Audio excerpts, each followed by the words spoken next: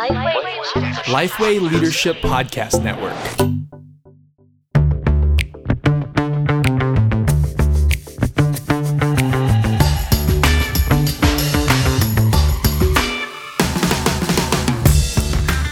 G'day, I'm Scott Sanders. Welcome to The One Thing, a podcast designed to give you one solid practical tip for Gospel Centre ministry every week.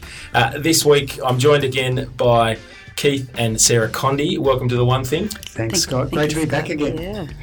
Now, for those who haven't listened to episode number 61, Keith and Sarah Condie, they serve as co-directors of the new Institute for Mental Health and Pastoral Care with Anglican Deaconess Ministries. Now, together these guys have been supporting ministry couples and churches for a number of years, but their hope in this new institute is to provide excellent, biblically and theologically informed pastoral care that alleviates distress and promotes wellbeing. I think you've got to shorten that title, but that's what that just tells you what they're trying to do. Yeah, it just spells it out, doesn't it? Now, these guys have been married for 35 years. They've got 3 adult children. They've got lots of experience, and so I'm really excited to have them. For now, you press play on episode 63 of The One Thing, Resilience in Ministry. And it's a topic that's come up more and more in ministry circles and on Facebook pages, and you know, people have been discussing it. Burnout or stress out, you know, what are you? Are you stressed out or are you burnt out? They're questions that I think are helpfully being asked for self-reflection as pastors think about self-care and think about leading, modelling, but also managing the stresses and the busyness of ministry life. It's great to have Keith and Sarah with us today. And so I want to ask you first, Keith, what are the particular stresses of Christian ministry? Okay, there are a few, you know. In fact, actually, I read something recently where a guy said, one of these leadership gurus, he said, the 2 most difficult jobs in the world are 1, being the President of the United States of America, 2, being the pastor of a church. That's a pretty big call, isn't it? But when you think about it, okay, when you think about the role, it's a very complex role. So there's role overload, you know, there's so much to do. There's role conflict, you know, how do you actually spend your time with all of these wonderful possibilities. There's role ambiguity, often job descriptions aren't that clear and it's hard to work out, should I be doing this, should I be doing that? There's not very clear boundaries between work and non-work space, and so it's, you know, are you always on call? Is it possible to have a private life? There's often isolation because people sometimes put you on a pedestal and idealise you as a person in ministry, and so you can't be yourself around them, and they don't feel like they can be themselves around you either. So that's a problem. Often you put in a lot of work and effort and get very little feedback, or if you do get feedback, you know what most people are good at, being critical rather than affirming. A strong sense of responsibility that comes with this job. You know, if we really think we're doing the Lord's work and it has eternal consequences, then, you know, who wants to slacken off on that? So that's big. And then, you know, churches sometimes attract some interesting people. Well, I wonder, Sarah, maybe you can come in there. How much of this is actually exacerbated by the interesting people that are attracted to pastoral ministry? That's a good question. I think some people are attracted to pastoral ministry who are incredibly driven and they are ambitious, and I think that can take them, so, you know, even issues of pride can take over and it's more about them than the Lord's work. That's been possibly a bit harsh. Or they're incredibly compassionate and they like being needed by people. So that almost becomes they feel like they can't stop doing things because they're going to let people down. So it's a Sunday afternoon, I've got to preach, but I've just got to go and visit someone in hospital. Yeah, because you're the only person who can do that. That's right. God hasn't given me 120 other people who could do that. Yes. So how much of that is driven by, is that an identity thing? Is that a personality wiring? I think it's probably a bit of both, isn't it? Yeah, and it's not like either of those things can't be changed. And I think a bit of self-reflection there, perhaps a bit of soul-searching and thinking, well, what is it that's really driving this? So you might not be able to change how you are and who you are, but being aware of it is critical in sort of knowing. It can make a huge difference, I think. Yeah. Now, you talk a little bit about emotional bonfires. So that's an interesting idea. What are they? We haven't had a good bonfire for a long time. What are emotional bonfires? Well, emotions are really interesting things, and I think probably our particular brand of the Christian faith has been a little bit wary of the emotional dimension to life, but this is just a God-given part of who we are, and our emotions are always telling us something. But normally, when we have an emotional response, it's a little bit like lighting a match. And you light the match, and it goes, and then it dies down. But what can happen is that emotion can actually set off a whole range of other emotions. So I'll just give you an example, right? So let's say you're one of those people who you're a bit of a people pleaser, you like to be needed, and someone sends you a fairly negative email, and they're critical of your last sermon or something like that. And from there, you can either think, oh, okay, well, that wasn't as good as I wanted it to be, and you can just let that negative sort of feeling die off pretty quickly, or you can go take yourself to a whole different headspace where you start thinking, I'm a complete failure. I shouldn't be in ministry. Why am I doing this? And before you know it, there's the bonfire of all of these other emotional responses that are coming into play. And that is incredibly stressful, and it can be extraordinarily damaging over time. Yeah. So this, a lot of our every minister should be leading ministry teams. If they don't have a paid staff, they should be leading a lay ministry team. So what advice would you give those leading teams? Because of course all our leaders don't have these emotional bonfires that you're talking about. No. How do we actually help? How would you? What advice would you give to a senior leader of a church to be aware as he's leading others in this and himself? Yeah, well, I suppose in terms of others, that's exactly it, being aware of others and not taking them for granted and not assuming that they just respond the same way that they do. Some people have extraordinary capacities. God has given them, and a lot of this is just purely their genetic makeup. And they've got a strength and they've got an ability just to push through and to keep going and all of that sort of stuff. There are other people who are not like that, but still have gifts given by our good Lord to serve him and to build his church. And it's just recognising, it's just having the conversations, just observing and seeing what capacity does this person have, what can they do, what can they not do, what's good, what's healthy for them, recognising that we are not God as much as sometimes we like to think that we can be, and there's a great lack of faith when we can't actually stop or hand something over to another person and think it is all up to us. That's the spiritual problem there. Now, Sarah, are women better at identifying this and doing this than men than male pastoral leaders? I think sometimes women I think most women are more relationally wired, and I think sometimes they read situations better than guys. So I think Sarah's very good at doing that. Seriously. Well, thank you. So perhaps, yes, the answer is, but I think there's always exceptions to that, and you'll find guys that are much more relational and will read and pick up things, and vice versa. We've got a very competitive office. So Maddie Galea has she got us all doing the EQ test. She was she got a score. She got her score and so I did it, and she beat me. And Gus is the best in the office with emotional intelligence. So it again, helpful exercise. Why do I share that? Because those exercises actually give us greater self-awareness. They do. They're, and it's a simple tool, easy to do, and then easy to have the conversation with each other. Oh, you're actually better in this area, or actually I don't see this. Fantastic. Good on you for doing that, Scott. Yeah. Oh, I was made to by Maddie, so yeah. Well, that's good. Good on you, Maddie. Now we're going to give you guys a quick breather, and I'm going to pull out the toolbox for this week.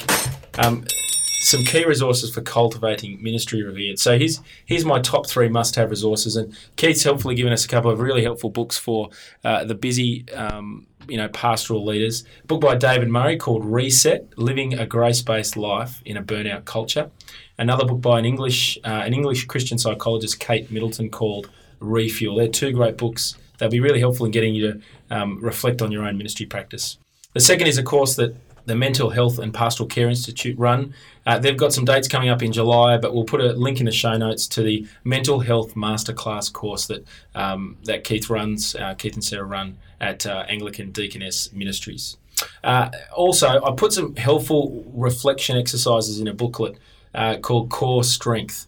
And so there's some great reflection exercises in this, and Mark's going to put those in the show notes for us as well. The final one, I know I need to do 3, but the fourth one is do some self-awareness exercises.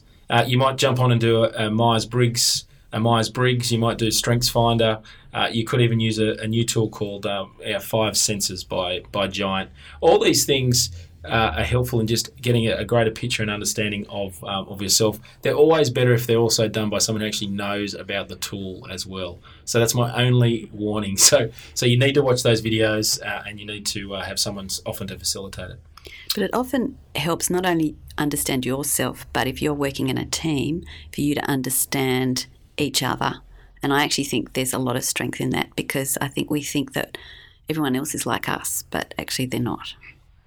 That's great. That's really helpful. Now, I want to go back to stress and resilience. How do you manage stress and how do you build resilience? Because the reality is ministry is stressful, as you already said. Yeah.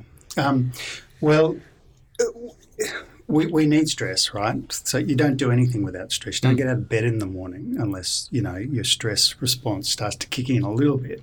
And in fact, you can't build resilience without stress. And one of the, I won't go off that tangent of what's happening to our children nowadays, being protected from failure and demand, which is so healthy and so good for us. That's how we build resilience.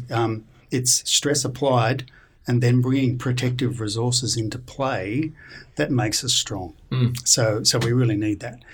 So how do we manage it? Well, I've got a little house. So I love Matt Fuller. He's an English pastor. His book on time, where he what he's effectively saying is most of life is analog rather than digital. So it's not on off, yes, no. I mean, some things are, there's clear commands from the Lord, don't commit adultery, for example, but most of life is lived but in this space where you require wisdom, where there's lots of alternatives and there's lots of things you can do, and they're neither right nor wrong, it's just what works best. And as long as you're in between that, the ceiling, he talks about the ceiling of idolatry, when your work or something else takes the place that only God should take, and then that floor, the floor of neglect, where you're not actually fulfilling responsibilities. But in the midst of that, this is where you need personal and time management. And again, some people are really structured, and that's the way that they work, and that's fine. Other people have different personalities. They don't work that way. But we all need to be able to manage ourselves well if we're going to be able to draw upon the resources we need to stay resilient. So on top of this house, I've got a spire. So in the spire, you've got spiritual resources, you've got physical resources, you've got intellectual resources, you've got relational resources and emotional resources. And just depending on how much you want me to say about those things. So is it like that bucket? Is it like that barrel analogy where if any one of those resources are lower, the water goes out at the lowest level? Is it a sense of you've got to be building all of them up to the same level so it's healthy, or is it? I don't think it quite works like that, but I think, and for different people, certain things empower them in a way that other things don't. But having said that, I think if you look across that sort of range of things, and that's probably a fairly long conversation to have to look at all that in detail. I will cast across to Sarah in a moment to talk about some of those spiritual resources, because they're particularly significant, but I think. Physical, we're talking about exercise. Physical exercise is so important because, the stress response is a bodily response. We're embodied beings, and if we don't get that exercise, you feel the difference. The emotional? The emotional things like, having fun, enjoying things, really, really important for us. And one thing that I'd really draw to people's attention is life is lived out, even if it's really difficult, and even if you're going through very challenging circumstances, it's always permeated by positive moments. Most people don't notice those things. And part of building resilience is noticing. Have you noticed any trees today, Scott? Not today. Okay. But a couple of weekends I did. Me and my daughters pulled the chainsaw out and got a truck. It was already falling down. Okay. And I just took it off the land and burnt it. Did you notice the sunshine today? No, I didn't. I noticed it wasn't raining. Yeah. I noticed the cold today. Cold, okay. Now, is that a negative? No, all I'm saying is our day is permeated by little positive moments that if we actually pay attention to these things, instead of just being a fleeting, there's a nice tree, there's a nice flower, there's the sun shining on my face. I'm really enjoying this conversation. This coffee tastes so good today. Almost cultivating thankfulness, cultivating thankfulness. But having an awareness of it as well. The awareness, and that actually starts to reshape our neural pathways in ways that build strength and resilience and help us to cope. And I think a lot of guys, a lot of people in ministry actually, they're caught up with doing stuff and being on their phone, and they're not noticing, they're not being in the moment of the small joys and pleasures that our good Lord has given us for our benefit and for our strengthening. And I think that's a really important thing. Now Sarah, Keith was motioning for you to talk about the spiritual. Yes, so if we have a soul that's refreshed in the Lord and we love God, that will help absolutely everything. And so it's cultivating our relationship with God. And when we were here talking about marriage, we talked about the importance of little things every day. And I'd like to say it's the same with our relationship with God and cultivating little habits every day. So are we reading the Bible every day? If you try and read the Bible at least 4 times a week, that you're reading it just devotionally, not for writing a sermon or praying. Habits of thankfulness that you've mentioned. What am I thankful to God for? If you thought of 3 things every day, that actually helps you notice those positive things that God has given you in your life. And there's research that rewires your brain. I've heard that about addiction. That's one helpful thing to get out of addiction. Yes. What about the social? The social bucket. If you can do one thing to build resilience. We're all about one thing. The one thing. The one thing. Okay. Well, again, the researchers would say relating face to face. Yep. We need loneliness is as damaging to you physically as smoking 20 cigarettes a day. It's just we need God. Again, God has made us relational beings. We need people. So it's cultivating your marriage. Check out episode 61. But that's also friendship, which I think we don't cultivate. Or blokes aren't particularly good at cultivating friendships. Just to know another and to be known ourselves. And again, it's about opening up our life to another person, being vulnerable, and just you got to trust is earned in a friendship, but we need people, and to try and do it on our own, it's just disastrous. Have I covered all the buckets, Keith? There's an intellectual bucket, but don't worry too much about that. Well, why not? The intellectual is important. So tell us, what's in the intellectual bucket? I suppose just, again, our thought processes and the way that we think. So is that cultivating reflection? Because that's one of the helpful things that I picked up, 4 or 5 years ago, to actually each week reflect on the week that's just been, but also reflect on the week forward. Yeah. I think too, just observing your own thought processes and the sorts of the mental frameworks you carry through life. Sometimes they can be very negative and we can get stuck in ruminating thoughts. And again, this is where things like thankfulness and things like living in the moment can move us away from being stuck on those negative habits of thinking that really are not, that they're pretty destructive. And again, what Sarah was said about when your head is in the Word, just finding strength in, God's gifted us with an identity and I'm a beloved child of God, and to reflect on that truth rather than my failings in ministry. We need this. And this will make us stronger. Well, that brings us to the end of the show. It'd be great to keep talking about this because, as you say, there's a whole bunch of stuff we can talk about. But that's why you need to go to the course. That's why you need to read the books that we talked about.